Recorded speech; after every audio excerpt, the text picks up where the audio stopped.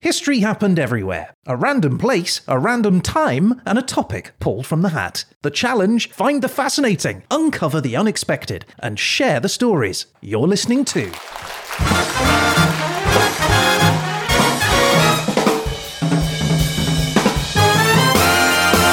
History Happened Everywhere.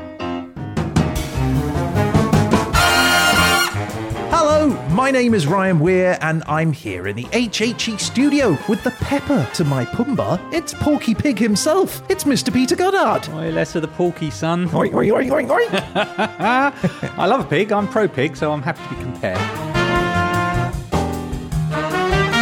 Now, Peter, last week, the Derslater randomly selected a time, place and topic just for you, and that was a pig in a poke in North Korea just the other day, which I think is perhaps the craziest one it's ever given us, any of us. It was very exciting, I have to say. I was worried it could go really badly or really well, and I think it went well. We'll find out. It's been on my mind constantly. I have literally no idea what you're going to cover this time, so why don't you tell us, what are we going to talk about on today's episode? Well, Ryan, I'm taking you to the Far East, to a land mountainous, mysterious and militarised. A land where your haircut can get you in a whole heap of trouble and where your trousers could land you in hot water. We're going to discover the woman who got more than she bargained for in a YouTube prank show, discover the film that cost Sony more dearly than anyone could have predicted, and meet the young dictator who never was. Or, to put these in North Korean government-approved terms, we're going to where meets the and went on to... We're going to North Korea.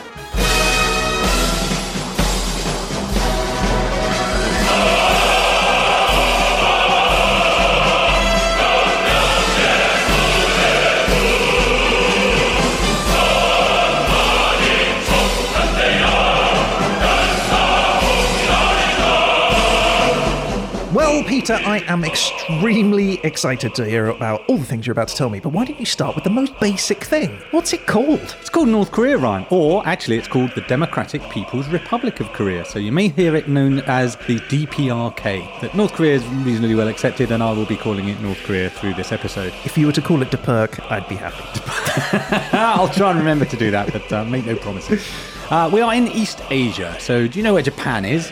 Yeah. Way over. If you go to the bottom of Japan, basically, and turn left/west, at the mainland, there's a peninsula sticking out, and that is the Korean Peninsula. Okay. So North Korea is, perhaps unsurprisingly, the northern half of the Korean Peninsula. They've got China and Russia to the north, and South Korea to the south. That's two big neighbours. Big and very socialist neighbours. Yeah. You will find out that that's unsurprisingly had quite an impact on their history emerging. Size-wise, 120,000 square kilometres, 46,000 square miles, so you need about 4.5 North Koreas to make up a France. Okay, yeah, that's a decent size. Relatively decent. It's a population of about 26 million people, so that's about a third of France's population. Do we know that for fact? Well, one of the things we will discover is I'm not sure we know anything for a fact when it comes to North Korea. Okay. It's not a place that divulges things very comfortably into the world stage. So that's best guess. That is a best guess, yes. I don't think the census results of North Korea were released to the free and open press. Yeah. North Korea is an independent socialist state. So what does that mean? It means they hold elections. And the first elections were won by a man named Kim Il-sung. But later when he died, they were won by a man called Kim Jong-il, who just happened to be the son of Kim Il-sung. Right. But then he died, and then the democratic wheels turned again, and they found a new top dog, Kim Jong-un, who, and this is going to blow your mind, Ryan, is only the son of Kim Jong-il. I don't know, though. Like, we're laughing about that, but you look at the Bushes in the States. But they had intervening alternatives. This Yes, has been that's a true. continuous chain. Now, there are critics who suggest it's not as democratic as it claims to be. The national anthem, Aegukar, is officially translated as patriotic song. Well, that makes sense. It does, doesn't it? But I'm slightly uncertain of this because I don't know if it's a name as such, because it's more of a designation. It means patriotic song, which isn't much of a name, obviously. But the South Korean national anthem is also known as Aegukar. It's spelt slightly differently, but it's the same name, patriotic song, and it's their national anthem. So that nearly caused me to make quite a big error for this podcast. Oh, yeah, let's not do that. It was composed in 1945 as a patriotic song to celebrate independence from Japanese occupation, and then it became the state anthem in 1947. Okay. So is there like lyrics in there that are like, screw you, Japan? Not as such, but it's fairly anthemy. Okay. All right, here we go.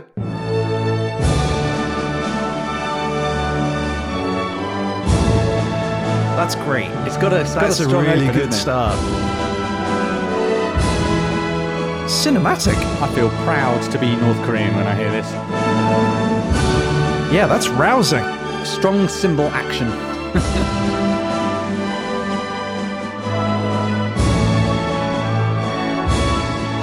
Come on, bring it home, North Korea. Yeah, it's like Gone with the Wind or something. It is. It's got a grandeur to it, doesn't it? Yeah. So interestingly, in the 1980s, Kim Jong-il actually tried to reduce the importance of the national anthem, which sounds like a really strange thing to do, but what he actually wanted to do was promote his favoured tune, which was the Song of General Kim Il-sung. Was it one he had written, or...? No, it's just one celebrating how brilliant one of these great leaders were.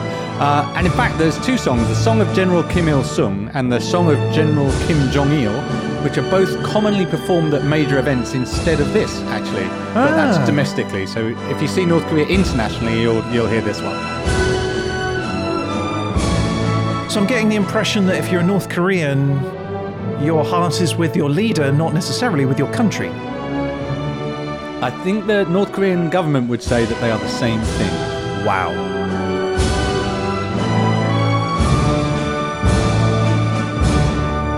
All right. That was good. That was a good one, wasn't it? That was very good. Now, flag-wise, I'm a big fan of North Korea's flag. It's kind of cool. It's got blue horizontal bars at the top and the bottom and then a little white stripe. And then the central panel is red with a red star in a white circle in it, just kind of to the left-hand side of the flag. It's a funky-looking flag. It looks cool. I think it would make a good superhero outfit. Yeah, it looks like a cape or something. Yeah. Dare I say it looks a little American. You can dare. And then we'll have a knock on the door in about an hour. I mean, red, white, blue with the stars and stripes. It does exude a little Americanness, but I don't think they'd love to hear us say that. Okay, here's a good one. You're going to like this. There are only 28 state-approved haircuts in North Korea. 28 state-approved haircuts. Okay. Broadly speaking, I can tell you that the rules say your hair needs to be between 1 and 5 centimetres in length. Okay. They recommend a haircut every 15 days. Well, that's not bad. It's keeping you smart, isn't it? Yeah, well, women get to choose from one of 14 slightly longer styles.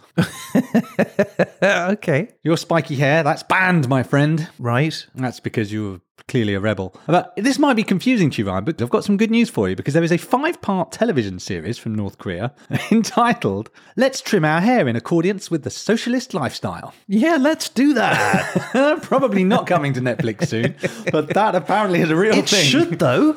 I'd watch. 5-part series, mind you. I think they track that out somewhat. But that television show, Let's Trim Our Hair in Accordance with the Socialist Lifestyle, they have a method of naming things that is curiously literal like that, because Patriotic Song was the name of the anthem. The flag is actually called Blue and Red Coloured Flag of the Republic.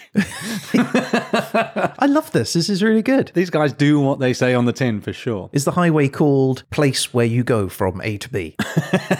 Probably. But that hair thing does seem like a little amusing quirk, but it does have some significant effects, practically speaking. So I was listening to various podcasts about North Korea. One of them was a story of a guy who defected to South Korea. Yeah. And he came back for his mother. And one of the problems he had was, whilst he would have been in South Korea, he bleached his hair, which nobody in North Korea is allowed to do. So he was basically hiding and he couldn't go anywhere because everyone, the minute you look at him, you know something's awry there because of his hair. Well, why would you go back if you dyed your hair? That makes no sense. Well, I don't think he planned it well, it would be my assumption, because I think that's the sort of thing you could just take care of with a bit of dye before you head off, isn't it? But when your life is on the line, yeah. Or just put a hat on. A hat of some, I suspect he probably availed himself of a hat of some kind. Yeah.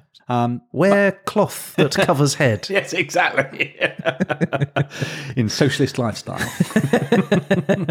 Now, normally at this point, Ryan, I pull a nice product of North Korea out for us to enjoy. I'm sitting here waiting for a North Korean beer and some North Korean snacks. Yeah, you're going to be waiting for a while, my friend. North Korea is something of a bad boy nation. Most countries apply sanctions, quite strict ones, to North Korea, and they will not trade with North Korea. Plus, just to add to that, in January 2020, the North Korean government shut its borders as part of COVID-19 and has not since opened them again. Right. So basically, there's closed borders, strict sanctions. So I thought, this I couldn't find anything at all. But then I thought, surely there's a nice Korean beer. So I was looking around and I thought, there's got to be some beer, right? And I found one. I found a beer called Taedongong. Taedongong beer is a North Korean beer. Okay. This comes with an interesting story as well. In the year 2000, the North Korean government decided it wanted to start brewing beer and make it part of the Korean industry, I guess. Yeah. So they just bought a whole brewery from the UK. From the UK? Yeah, so there was an entire brewery called Ushers of Trowbridge, as in Wiltshire. Right. And it had an unused factory, and North Korea just bought the whole thing for $1.5 million. What, eBay or something? Where are you finding a brewery? They had a broker. They had a broker who arranged the deal, and they just shipped the whole factory off to North Korea. First, they had to convince the authorities that they were going to make beer and not chemical weapons. Well, yeah, right. But then in April 2002, so 2 years later, Taedongdang beer was available for sale. Did they take staff with them as part of the thing? How do they don't know what they're doing? I think they took some German technology as well. So they at that time, they were more open than they are I'm just now. imagining like IKEA-style instructions on how to make your first beer. Massive pamphlet. Going, I haven't got tab A. There is no slot B. This isn't working. Yeah, wow. In April in 2016, the Taedongdang Brewery opened North Korea's first beer festival. So I guess it's doing okay. So I thought it'd be fun to get hold of some of this beer. Yeah, Ryan. well, I'd look. Where is it? I want to try some. Well, then I read about a man who in 2018 also thought it would be a good idea to buy a bottle of the North Korean beer. Yeah. Whilst he was on a trip to China where it is available. Okay. So he went home to Japan with his bottle of Korean beer. And he sold it online. He bought it for $3, I think. Yeah. And he sold it for $148. Wow. So in addition, though, to his decent profit, he also got arrested by the Japanese police. Wait, what? Why were the Japanese police arresting him? Because he was violating the Foreign Exchange and Foreign Trade Act. This is sanctions. He's for one bottle of beer, effectively sanctions busting. My goodness. So could he have just drunk it himself, though? That would have been fine. Bringing it into the country for his own consumption, would that have been all right? I'm not sure. I'd have to ask a Japanese policeman. Okay, all right. So when we drink ours tonight, we should be careful not to alert the authorities or record it. Yeah. Something like that would be a bad idea. Well, more to the point, the clear moral of the story is I'm not paying $150 for a beer. But also more to the point, absolutely could not get any North Korean products of any kind. Wow. I tried all sorts of shenanigans, but no. So I didn't want to leave you empty-glassed, though, Ryan. Quite right, too, because I am thirsty. So the two most popular drinks in North Korea are beer and soju. Soju is a distilled alcohol, mostly from rice, but you can make it from other things. Okay. Its alcohol content varies from about 12.9% to 53% alcohol. That's quite the window. Yeah, that's too strong for me, I'm going to say. But I didn't get that, Ryan. Okay. There is a predecessor drink to soju, which is also a rice wine, I guess you'd call it. Yeah. This is called makgeolli, and this is drunk throughout Korea, right? It's described as milky, sweet, and fizzy. Sounds great. It's a heck of a combination, isn't it? Sometimes it's known as farmer's drink, because I guess it was popular with peasants because it's quite a lot of nutritional value as well as being and cheap boozy, to make. and you can make it at home and it's dead easy, right? To make it, you do have a mixture of steamed rice, yeast, and water. Just leave it to ferment for a few weeks in a clay pot. Bingo. Nice. That also sounds like a lot of bacteria or something in there. Yeah, I think you probably need the right balance of things and you've got to watch it carefully. But as a traditional drink, though, I guess it fell out of favour, I suppose, for a while. But I've read in various places that in South Korea, it's making something of a comeback, a bit of a hipster thing almost. Okay. As these things do, right? Yeah, Older drinks sort of come back. I also read, and I'm not sure how reliable this is, that in North Korea, that hasn't quite happened the same. It's still a bit of a farmer's drink, a bit of a bumpkin event. Okay. A bit like Scrumpy or a moonshine, if you will. Right, yeah, I'm with you. But the fact is, in North Korea, they do drink it, and they have done for some time. The first documented mention is a book from the Goryeo dynasty, so about 1000 CE. It was called at that time Iwaju, or pear blossom alcohol, because that was the time of year when the tree bloomed, was when they would make it. Oh, that's beautiful. But traditionally, you drink it fresh and unpasteurized. Now, obviously, no, I did not do that. But they do make it that for sale in bottles that is pasteurized and drinkable. So I've got us some makgeolli. Oh, that's so exciting. Here we go. And we're back. Okay, so this is South Korean, but it's the same drink. It's makgeolli. So it's not a specific product of North Korea, but it's to represent the kind of thing a North Korean would be drinking. Okay, it looks like a milkshake. Yep, we did promise milky. Yeah. Kuksoondang. Yeah, it smells like booze. Okay, that's good. Encouraging. It's like an ale almost. This is about, I think, 6% alcohol, something in that region, so it's beerish. All right. Cheers. What do we say for cheers? Well, we say kombe. Kombe. Kombe. Do I like the taste? I do like the taste. It is kind of fizzy. Oh, and it's sweet. It's not like the liquid is fizzing. It's just got a fizzy taste to it, kind of.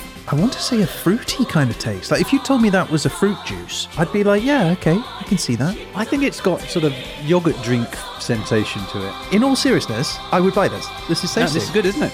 Well done, Korea, both of you, north and south. Together at last. I think this might be my favourite drink that we've drunk on the show. It's good, isn't it? I want to get drunk on Kook Soon Dang.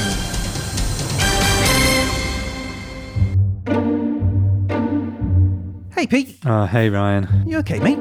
It's just I'm struggling this week a bit with the episode on North Korea. Oh, no. Anything I can do to help? Well, only if you can help me with, I don't know, how about the topic of Juche? Juche? Yes, Ryan, exactly. So thanks a lot, but... Oh, you mean the policy of Juche? Or self-reliance as commemorated by the Juche Tower. The monument in Pyongyang, which was erected in 1982. Actually, yeah, that is the one. Yeah, well, you should definitely include it. But how did you know about that? Oh, and of course, you could also mention the Mansu Hill Grand Monument, the complex of 229 monuments, including the two 22-metre tall bronze statues of Kim Il-sung and Kim Jong-il. I mean, that really would be perfect for the show. It actually really would, and you know what? That's actually really good, Ryan. I think I might have misjudged you, That's brilliant advice. Yeah, no worries, mate. All part of the service. In fact, you know what? This has been so useful. I think I'm going to come to you for suggestions when I'm researching other countries too. Oh, well, that isn't going to work. What? Well, why not? Well, because I'm a career advisor.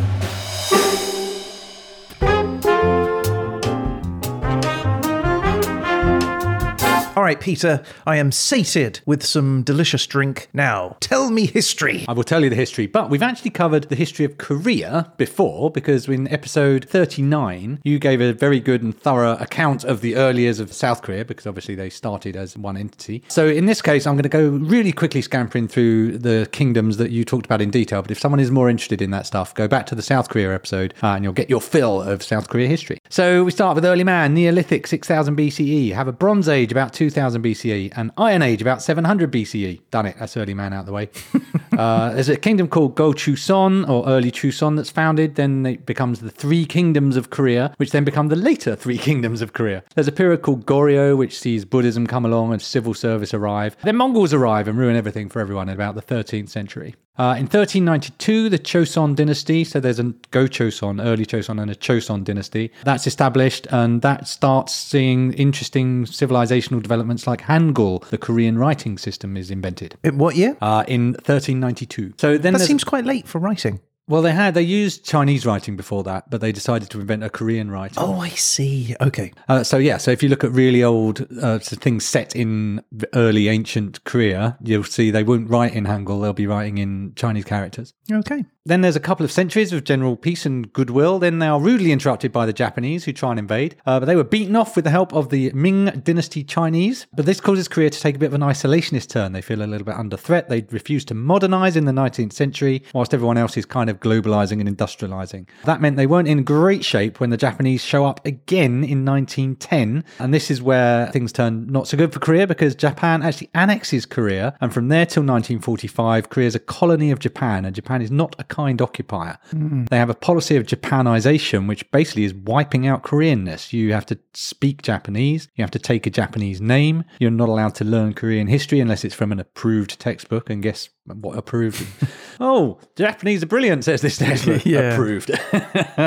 So not a great time to be Korean, and you get long-standing beef with the Japanese in Korea and North Korea in particular. Of course, 1945, Japan is now on the losing side of the Second World War, so Korea then falls immediately into a different kind of war, the Cold War. It becomes divided into a northern area in the sphere of influence of the Soviet Union and China, I suppose, and the southern part, which is being looked after by the United States. This situation becomes solidified in 1938. The two areas become separate countries, officially divided at what's known as the 38th parallel, and is a pretty lively area of tension for Cold War watchers. Then things go from cold to hot. Kim Il-sung in 1950 decides, I'm going to reunite Korea, and he invades the south. There's a war that goes on for 3 years, but it's kind of a proxy war because China and the Soviet Union are pushing for the north, and the United Nations, but really heavily dominated by the United States troops, fight with the south. The end result was nobody won. We still have North-South Korea, we still got a 38th parallel, and then Korea as a country, I've described it as a sliding doors country. The north part chooses to massively militarize as a cult of personality around its leaders, whilst the south decides to liberalize the economy and make catchy pop tunes and compelling Netflix dramas. Yeah. But in the north, they don't do that. They militarize, they become quite a closed and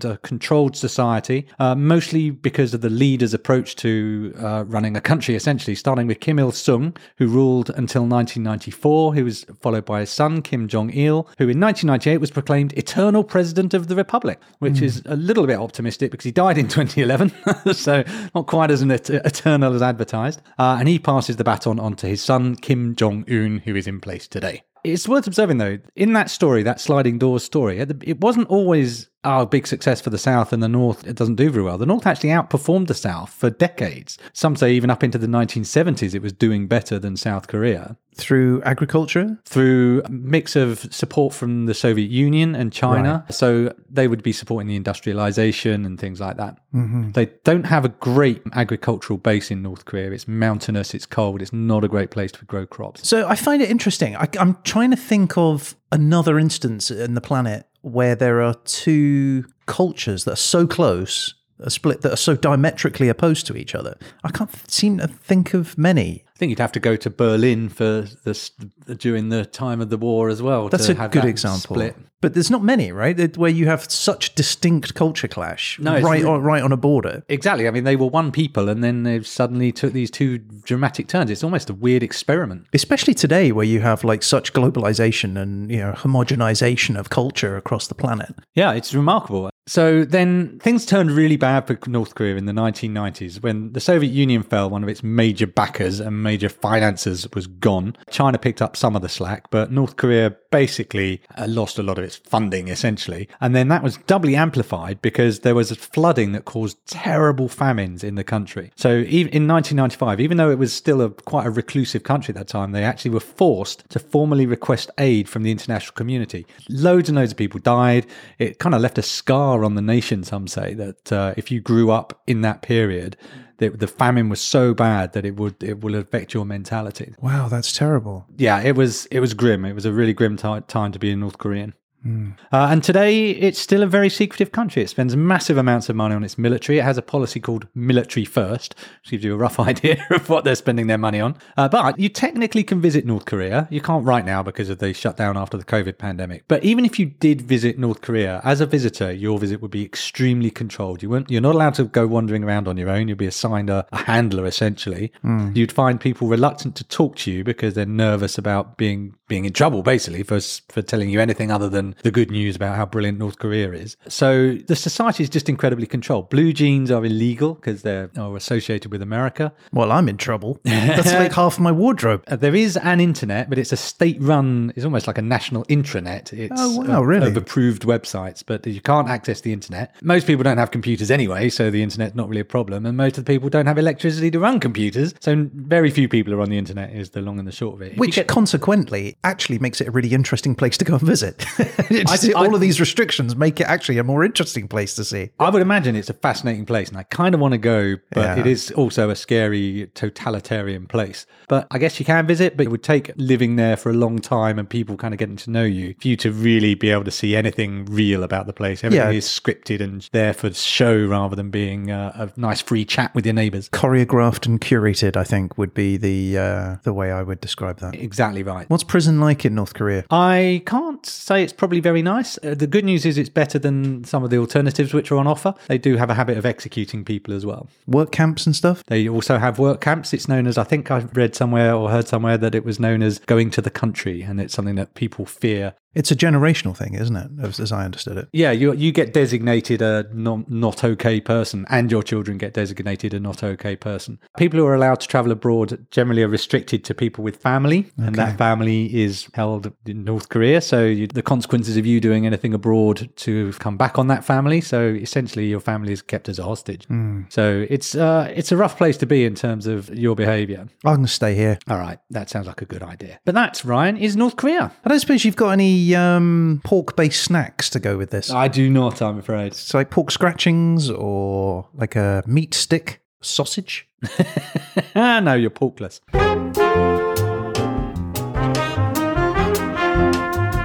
Okay, Ryan, we have to talk about just the other day. Now, just the other day is an informal expression and it means recently, basically. In normal human discourse, when you and I are chatting, it probably means a few days to weeks ago. I was going to say, what does recently mean? Yeah, you wouldn't go months. You wouldn't say just the other day, meaning months or years, probably. Sometimes I do. Sometimes in conversation, I'll be like, so yeah, I was chatting with this guy the other day. Actually, it was like 6 months ago.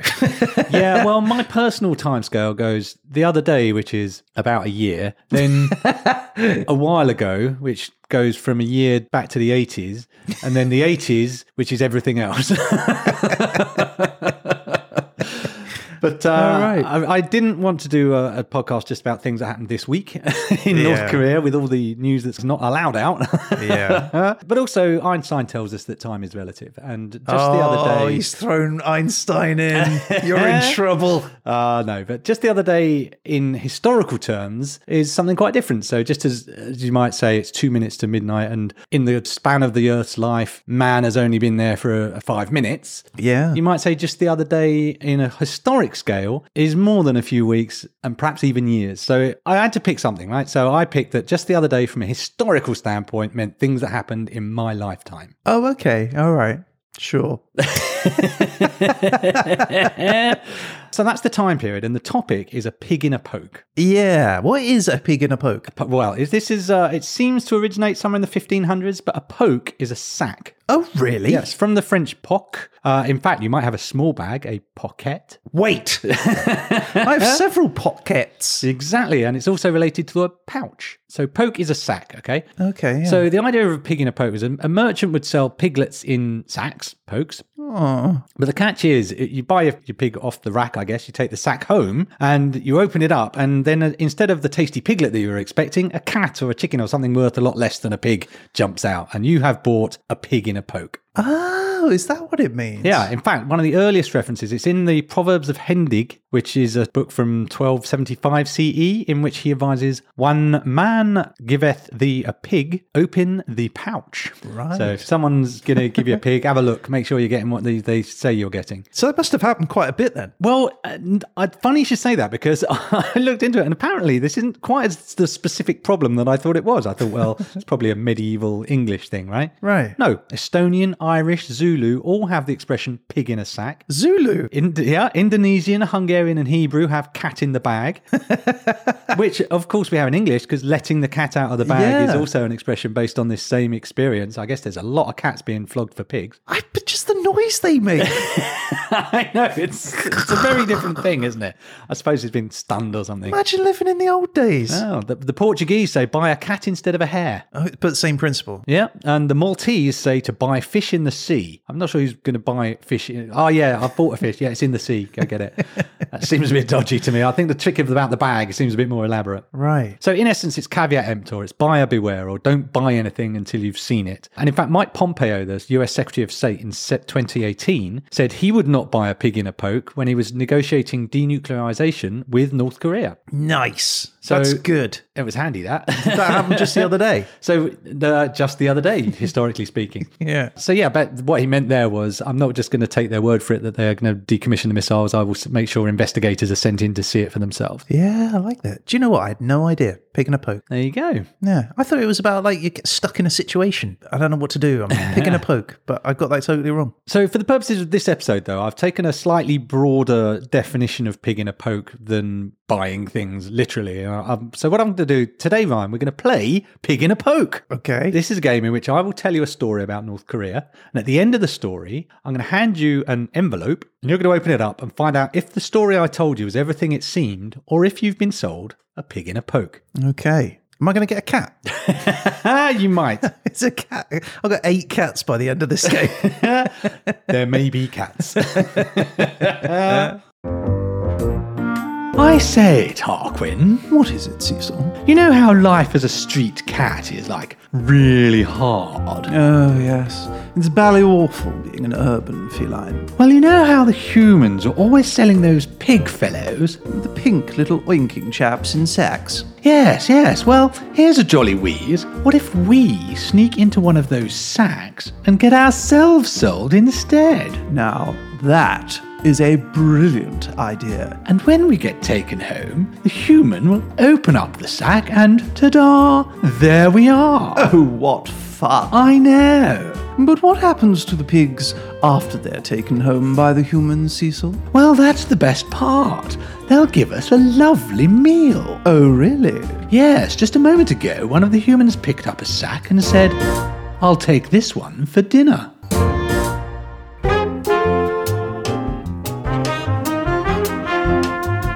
Okay, Ryan, are you ready for story one? I am, yeah, absolutely. Let's do it. So this is a story about someone called Siti Aisyah. She's a young Indonesian woman from a small village. She leaves school at 12. By 17, she's married, and soon after, she has a child as well. Okay. Her marriage breaks down, unfortunately, and she doesn't know what to do. Eventually, she leaves the child with her parents, and she heads off to the big city to find her fortune, as so many young women in the past have done. Yeah, sure. She finds herself in the Malaysian capital of Kuala Lumpur. There she crosses paths with a man claiming to be Japanese who calls himself James, and he tells Siti she has star quality.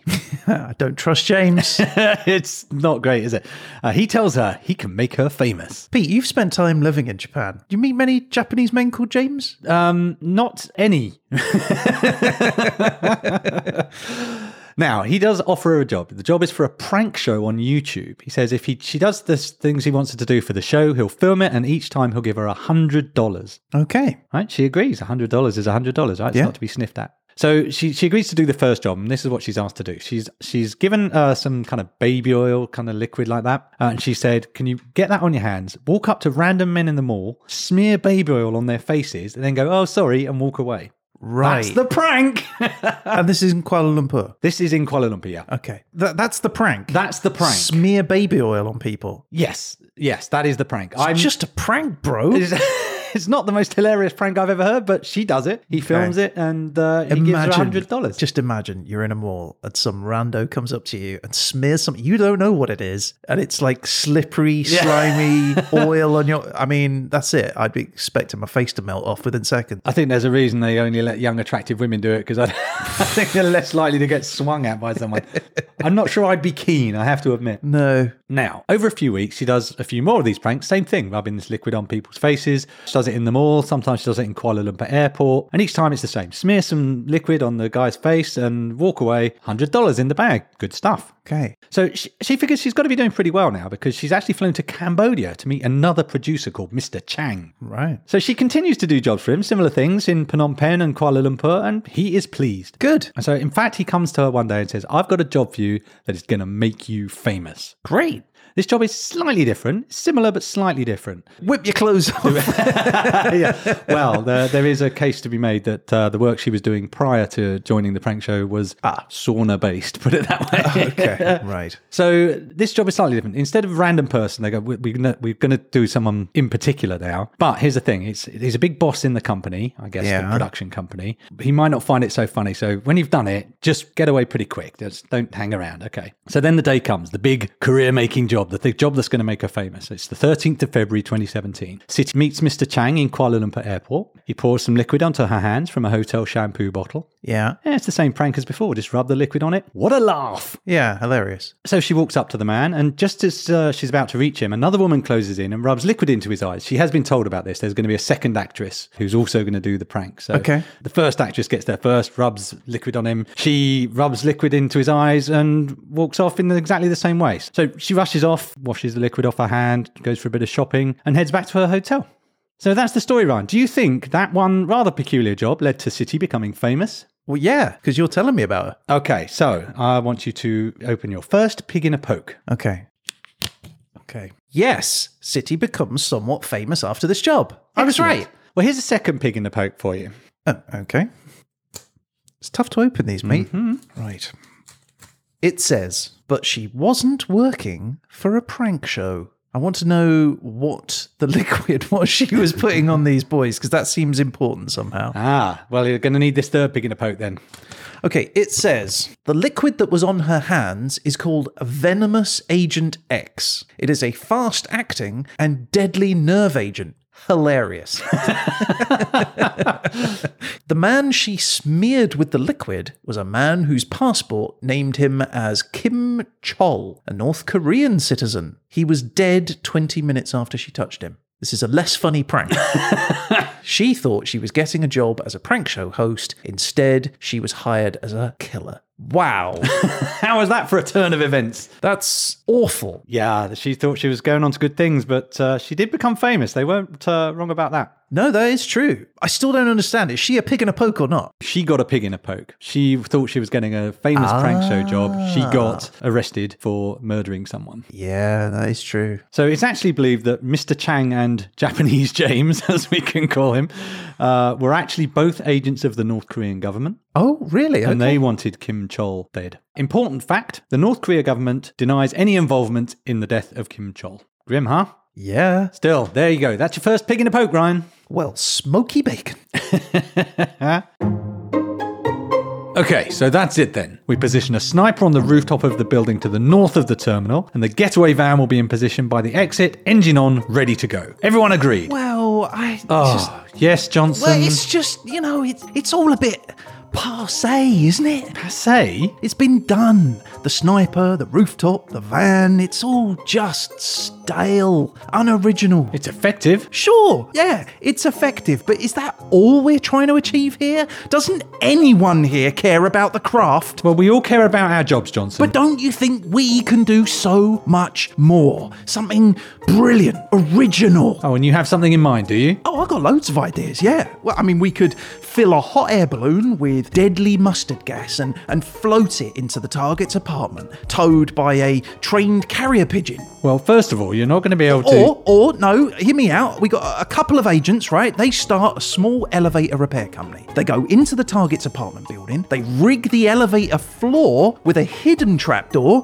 Then when the target steps in, it's the quick way down. Well, once again, there are a number of reasons why that will be... I've got another one. We create a fake prank show, then hire a couple of really pretty hosts, some, unknowns, and get them to walk up to the target in broad daylight and rub their face with deadly poison. Doesn't this all seem a bit elaborate to you? Yes, but this way we can really get people talking. Do we want people talking? Well, of course we do. It's assassination as art. It's a murder of a North Korean citizen on foreign soil, yes, but it's also a commentary on the deleterious effect of social media on the quality of entertainment in society. It is? Yeah, and it's a darn sight much more original than Sniper on a bloody rooftop. Johnson, is this about the Assassin of the Year awards? No. So it doesn't bother you that you came second to that poison tip umbrella? That was a clumsy metaphor, a hack reference to climate change. No, that doesn't bother me at all. I just want to ask the question, how can we effect change in the world? Well, by killing people mostly. That is our job. But that's just it. It should be so much more than a job. It's a calling, a passion. Do you know what, Johnson? You're right. We'll execute your plan to the letter. And here, why don't we have a drink to celebrate? Right. Yeah. Oh, cheers. Cheers. Poison. That's right, Johnson. Regular old, boring, company-issued poison. But why? It's a commentary on the younger generation's loss of the traditional way, the loss of respect for your elders, Johnson. I thought you'd appreciate it. I do, actually. Yeah. That's pretty good.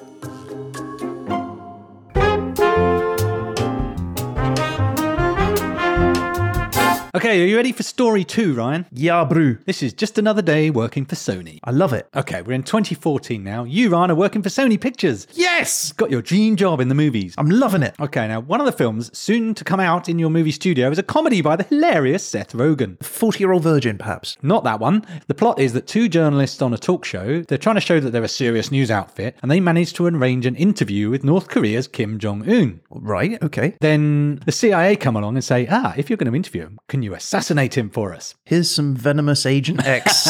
Well, hijinks ensue, and there's some back and forth about whether Kim Jong-un is in fact a bad man or not. But in any event, by the end of the movie, Kim Jong-un, leader of North Korea, is actually killed in the film. Okay, I haven't seen this film. Oh, right. So I did not know that. Yeah, Thanks for the spoilers. But that's worth thinking about for a moment, right? They've made a film in which a real life, sitting at that time, head of state, was portrayed as being murdered. Imagine if we made a movie now, which showed the actual American president, not a fictional one, right? But literally Joe Biden himself being assassinated. murdered. People people would be pretty upset, wouldn't they? Yes. And then on top of that, think how responsible it is portraying journalists as agents of the CIA, particularly for Jean H. Lee, who I mentioned earlier, who was a journalist living in North Korea. She was not pleased about this movie herself. Really? Okay. She was like, my first reaction was great, just what I need. When you're in Pyongyang, you don't take suspicions of espionage lightly. I was very aware of every single second of every single day that I could be accused of espionage. So she probably didn't find this movie nearly as funny as Seth Rogen did. Yeah. And it had actually happened. Journalists in 2009, Laura Ling and Yun Lee, were arrested by North Korean authorities in what is believed to have been a move to put pressure on the American President Bill Clinton at that time to have a meeting with him. Yeah. So they were just pawns, really. So this was not a great moment for journalists in North Korea. Foreign journalists. Foreign journalists, yeah. So let's also consider that in North Korea, no one's even allowed to portray Kim Jong-un, let alone have him killed off. You can't even pretend to be him on telly. So it's fair to say that the powers that be in North Korea, not big fans of the movie. Yeah. But North Korea goes a step or two further than leaving a bad review on Rotten Tomatoes. They send a letter to the United Nations. They describe the film and the United States government allowing of it as, quote, undisguised sponsoring of terrorism as well as an act of war. You can see why they might say that. Well, yeah, I mean, what was about to come is not great, but the more I thought about it, the more I thought that's not a cool movie to make. All you had to do was make it not a real leader, perhaps even not a real country, and you'd still have a decent movie, presumably. I mean, the one that springs to my mind is Team America, you know, the puppet movie that was made by the South Park guys, and that included real world leaders being killed. Ah, yeah. But because they're puppets, that makes it different, maybe? Slightly, yeah. Anyway, you, Ryan, you don't need to worry about any of this. You're just a movie employee. You're just a Sony guy. That's true. I had nothing to do with it. Now, one day you receive an email from Nathan Gonzalez. Nate. He's looking to make a connection. He's included in the email is an Adobe Flash file. Okay. And you click on the Flash file because you want to see what he's got to say. Something about design or something like that. Yeah, okay. Double click, yeah. Yeah, right. Here's your first pig in a poke, Ryan. All right. I like Nate. He's a good guy. He's always sending me funny gifs. You thought you were getting to see an Adobe Flash file. Instead, when you click on the file, nothing much seems to happen. Oh, well, that's disappointing because normally Nate's stuff is hilarious. Well, I guess that's disappointing. That's your pig in a poke, maybe. Yep. Okay, so months pass. On Monday, November the 24th, you come back into work and you turn on your computer. Beep, blah, blah, blah, blah, blah, blah, blah, blah. Well, instead of blah, blah, blah, blah, blah, blah, blah, blah, blah, you get an image of a creepy skeleton and the words hacked by GOP. GOP here stands for the Guardians of Peace. And it says, we've obtained all your internal data, including your secrets and top secrets. You look to your neighbour. His screen has the same thing, as does their neighbours and their neighbours. Oh, really? Everyone's computer has the same message. You didn't say the magic word. Exactly. Do you want another pig in a poke? Have another pig in a poke. I didn't think that stuff happened outside of movies. Like, if you hacked somewhere, why would you leave a little calling card? Right, isn't it my next pig in a poke? For the last 2 months, possibly for even longer, malware released by the file that I clicked has been crawling through Sony's systems, stealing information.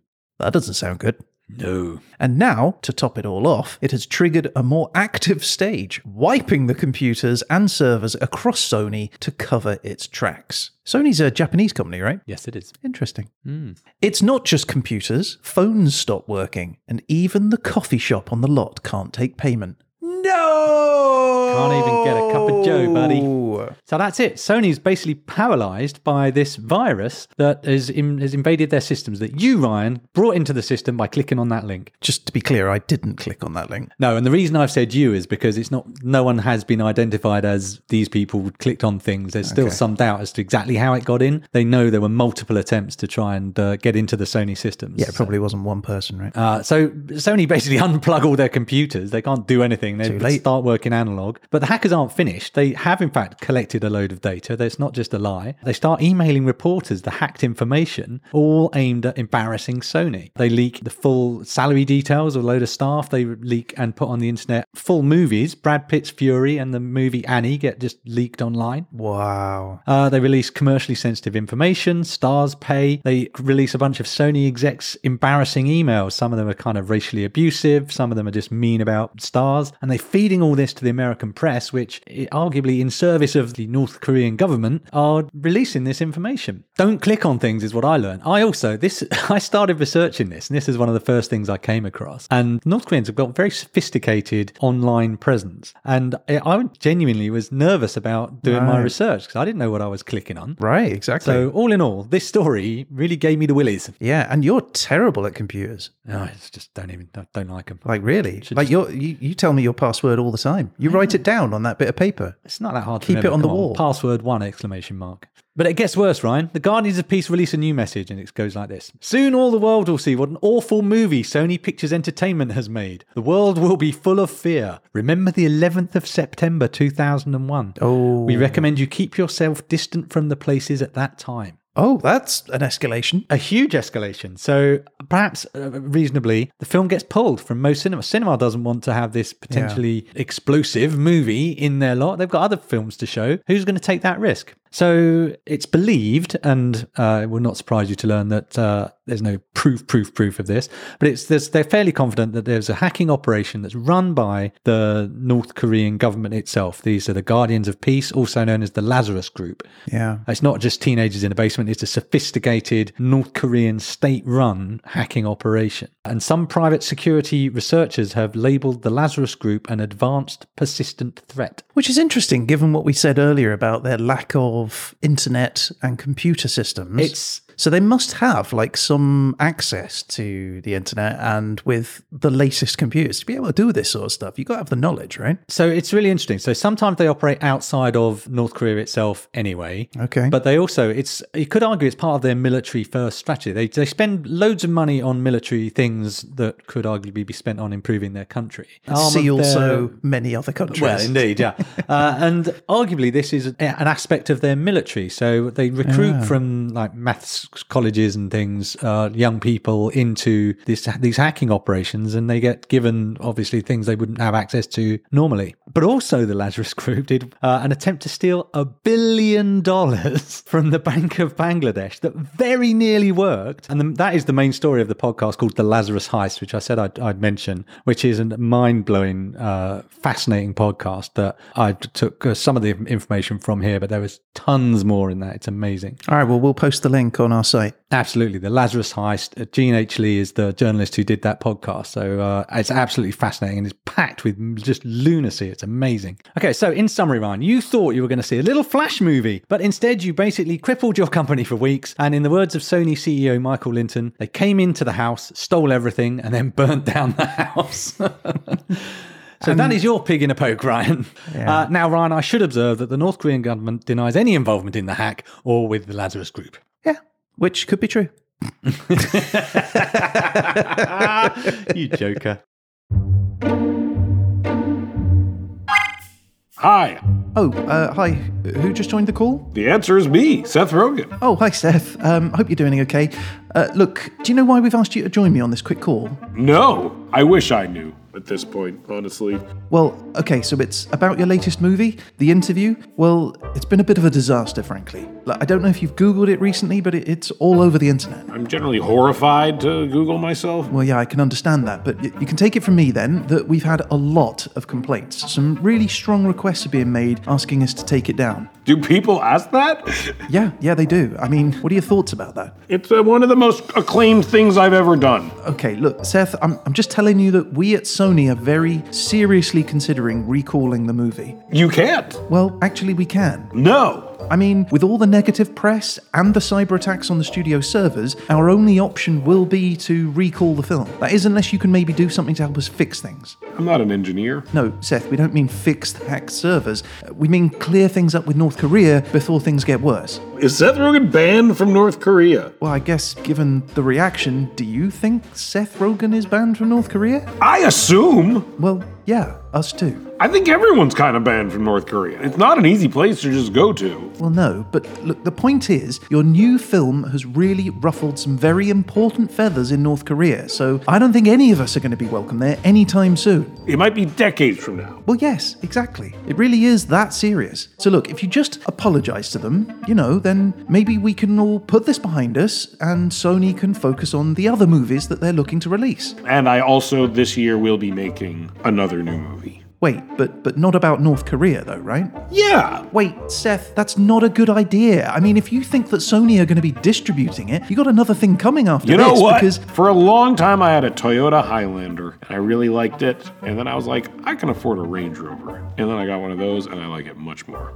Oh, I see. That's a metaphor, is it? Okay, well, look, after this disaster, good luck finding another studio that will be as supportive as Sony has been. Which is not saying much. Look, Seth, can we just ask you to please apologize? This is not a thing I do in like my normal life, so. Well, that might be, but on this occasion, I'm afraid we have to insist. Now, look, we've had our guys come up with a statement for you to send to North Korea, and it says, I, Seth Rogen, am very sorry for my movie, and I think that Kim Jong-un is the greatest leader in the world. I like how they worded that. This isn't funny, Seth, so are you going to say it? Yeah. Great, okay. Now, the message is in draft, so is there anything else you'd like the guys to add to the message to Kim Jong-un? You're an idiot. Oh, Seth.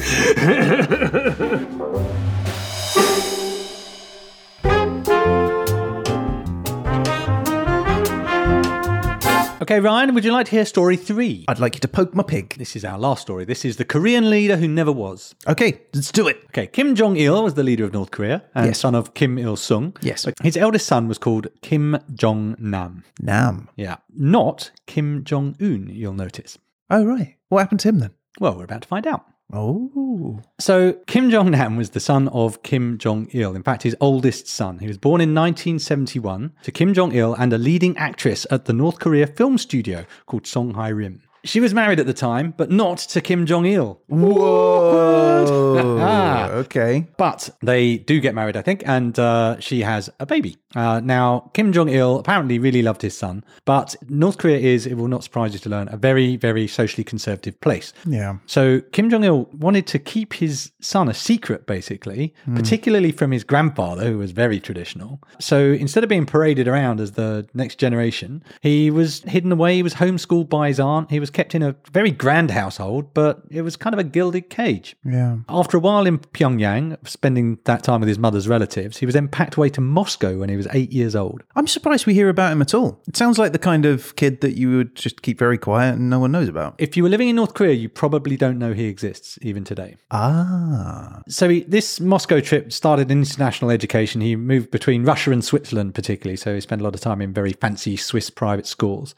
At the age of 18, though, he returns to Pyongyang. Now, it wasn't quite the family reunion he was hoping for, because whilst he'd been away, his father, Kim Jong-il, had met a dancer. So I guess he's moved on from actresses, and he'd fallen in love again, and he had another son called Kim Jong-un. Okay. But Kim Jong-nam was still the oldest son, and as such, potentially a contender for the leadership, possibly. We've already seen it pass from Kim to Kim, so why not down to the next Kim as well? In fact, in 1998, he was appointed to a senior job in the Ministry of Public Security, so maybe this is a sign that he's being groomed as a future leader? Yeah. Maybe he was just being given a job by his dad as a Nepo baby, I'm not sure. But Nam himself was a bit of a troublemaker. He was a bit of a playboy. He'd had a European education to some extent. He'd grown outside the constraints of North Korea. He liked drinking fine booze. He liked driving fast cars. He liked nice ladies. Dancers and actresses. Yeah, exactly. But he did have one vice worse than all of these. Heroin. Can you guess what it might be? Bacon. It was Disney. Do you know what? In a world of a billion guesses, Disney would not have been top of my list. So what happened was this. In 2001, a man is arrested in Narita Airport in Tokyo, and his passport said he was Pang Jong from Dominica. He wasn't Pang Jong from Dominica. The passports were fake. On his arrest, he told Japanese police, I am Kim Jong-nam, the son of the leader of the North Korean government. I guess, he has to, right? So it'll come out eventually if he doesn't. Well, yeah, maybe. Essentially, the son of the leader of North Korea had been caught sneaking out on a trip to Disneyland Tokyo. So I think it's hard to imagine a place more opposite the values of North Korea than Disneyland. Very American, very capitalist, and consequently incredibly embarrassing to the regime. Oh my God, that his son has gone to visit Disney like this. You all right there, mate? Yeah. You after anything? Yeah. What you got? Oh, I've got whatever you need, my friend. I've got uppers, I've got downers, I've got some blues, blacks, whites, I've got resin, rock, I've got powder. Whatever you're after. You got any Donald Duck? What? No, man, that stuff's not for you. Come on, man, I just want to get goofy. You know what that stuff does to you? Yeah, look, it's all right. I just want to go to Pluto. No. I want to take the Mickey. Move along, mate. Just a mini then. I said no. Give me a line of Snow White. I said no. Handful of Mary Poppins? Look, all right, listen. Do you want to go totally Dumbo? Yeah. Full Bambi on ice? That's it. All right then. Why don't you try a little bit of this? Yeah, well, what's this? They call it Song of the South. Oh, blimey, mate. I don't want to go that far.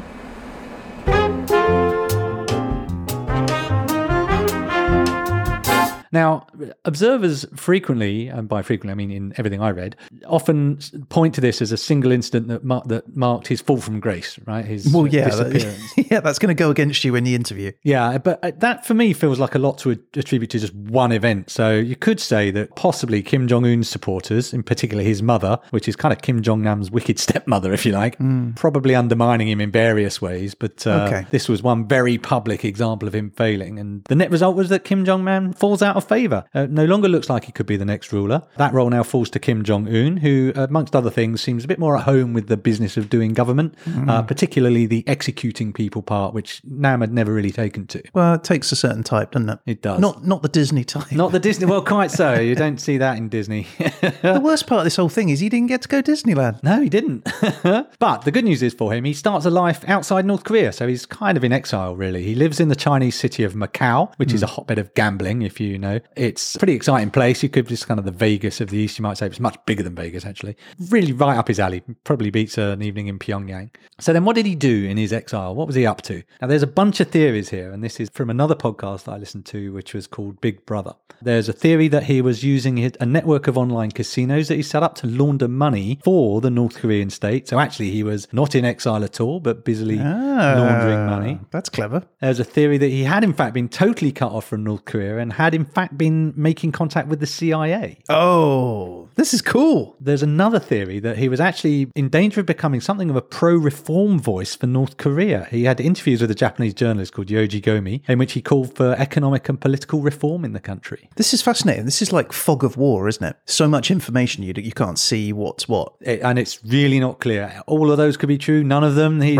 It's an absolute James Bond thriller of a story. Yeah. So, yeah, was he a reformist that's going to really upset the North Korean government? The truth is, we don't know. We don't know what he was doing for sure. It's just another mystery in this never-ending list of mysteries that surround North Korea in general, but Kim Jong-nam in particular. But it does give us one last pig in a poke to think about. Okay, Peter, next pig in a poke says this. At the start of the episode, we heard about the death of a man in Kuala Lumpur airport. You thought he was called Kim Chol, North Korean citizen. He was not Kim Chol. He was, in fact, Kim Jong-nam, half-brother of Kim Jong-un. What? For real? For real? They killed his son. Yep. Wow. And I want to just give you one last pig in a poke. That was a good pig in a poke, because I thought it was just some random dude, but it was not a random dude. Not a random dude at all. All right, next pig in a poke. At the time of his death, in his backpack were a dozen vials of an antidote to venomous Agent X. What? So he was expecting it. I guess so, but he didn't use it either. So I don't know whether he was so confused that quick he acting, just couldn't get to it. But yeah, so basically it seems that Boulder's Brass, the North Korean government, assassinates not just a North Korean citizen, but the son of the head of North Korea. The mysterious men believed to be North Korean agents were spirited away. They reappeared in Pyongyang, having been whipped around in a route through various different countries that I think the people believe were designed to mean they were never in a place that would extradite them. Oh, okay. The two women who claimed to have no idea about the prank show were released eventually. Charges against Siti were completely dropped. The other woman she actually pleaded guilty to a charge of voluntarily causing hurt by dangerous weapons or means. And she was sentenced to 3 years and 4 months in prison, but she was released after 1 year. But no North Koreans were ever charged with involvement in the affair. How did she not get it, though, when she was rubbing it on her hand on his face? So there's two theories about that. One is it wasn't on her hands for long enough. Okay. There's a second theory that there is a version of it which it comes in two parts, which is why there was two of them. So combined, they created the venomous Agent X, and that she was quick to get off what was on her hands afterwards meant that she didn't die. But yeah, it's not super clear. It's not fully known. But in fact, there's another twist to it, which is there was a good chance that the whole affair would never have been known about at all. The main reason it was known about is the authorities in Malaysia made a mistake. When they got the documentation about this dead guy, they accidentally sent all the information to the embassy of South Korea, who went, holy crap, we know who that is. And they went, guys, I think you might want to look more closely at this. And they were the ones who flagged that there wasn't everything it seemed. Otherwise, it might have just gone, I mean, not entirely unnoticed, obviously, but that scale of it might have passed by. Now, I do have to add one thing, is the North Korean government do deny any involvement in the death of Kim Jong-nam, and they even deny that the body in Kuala Lumpur was Kim Jong-nam. They deny everything about it. So they're going to say, no. But that is from a podcast called The Big Brother, North Korea's Forgotten Prince. It's all about the life and death of Kim Jong-nam, which is bonkers. It's a real ride. I've scratched the surface of it for this episode. I highly recommend it. Links in the episode notes. But in the case of these podcasts, Ryan, I can assure you will definitely not be getting a pig in a poke. That's very good. That's how I ended. It's a good way to end. Yeah. I was expecting more of a pig-based pun. I won't tell you any porkies. You swine. I've got nothing. So there it is, Ryan. Pig in a poke, North Korea, just the other day.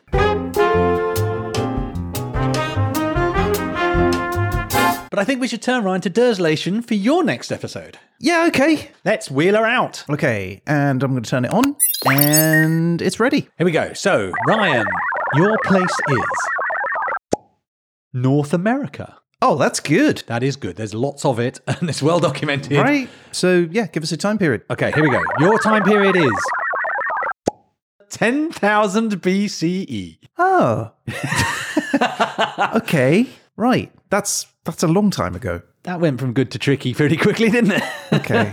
Okay. And the topic? And the topic. Please don't be sport. Your topic is Easy Does It. Easy Does It. Easy Does It. Okay. So Easy Does It in North America, 10,000 BCE. That's the one. I'm on it. Piece of cake. Let's do it. I'm excited. Let's caveman this up. It's early man. Early man, finally.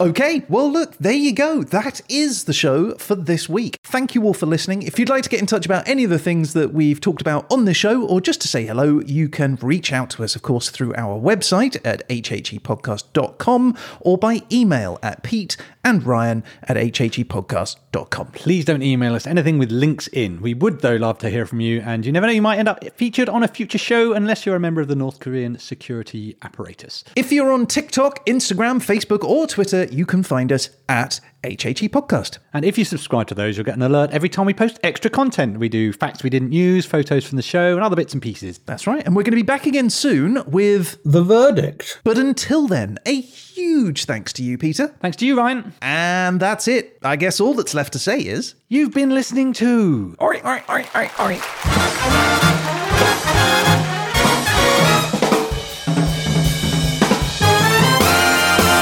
History happened everywhere. Hey, Ryan. Hey, Pete. Oh, what are you doing? Oh, I'm just trying to fix the Derslator. Oh, gosh, what happened? Well, I'm not sure, but I think we might have been hacked by the North Korean government. Really? Yeah, and they've compromised the randomization. Wow, what makes you say that? Well, when I turn it on, it makes this noise. Listen. 경애하는 김정은 동지께서 무난하시다. Oh, okay. Yeah, and look, when I press the buttons, the place is... The Democratic People's Republic of Korea. Yeah, and when I select the time... Since the birth of Kim Il-sung. Right. And the topic? The greatness of the beloved Kim dynasty. Oh, I see. And it's like that every time, is it? Yeah, every single time. So I'm just trying to fix it. Or what? Well, what if, and I'm just spitballing here, we just left it as is and just maybe made a North Korean podcast? But you said they don't have freedom of information. Well, exactly. Our state-approved podcast will be the only game in town. We'd finally... Have listeners. Yes, they'd have to listen to us. You really think we could get more listeners? Loads more. There's 25 million people living in North Korea, Ryan, and they have to do what they're told. Well, that's it. I'm sold. Oh, Ryan, what are you doing? Taking my blue jeans off. I'm not allowed these in North Korea. I'm going to record the show in my underwear. for an audio podcast? Well, I can't take any chances, Pete. If we're doing a North Korean podcast, then I'm going to have to do it in my boxers. In that case, now I've had a moment to think about it, I think this is anti-democratic madness and I won't stand for it. You sure? Yeah, we have to have our principles, Ryan. Well, shall I go ahead and fix a desolator then? Yeah.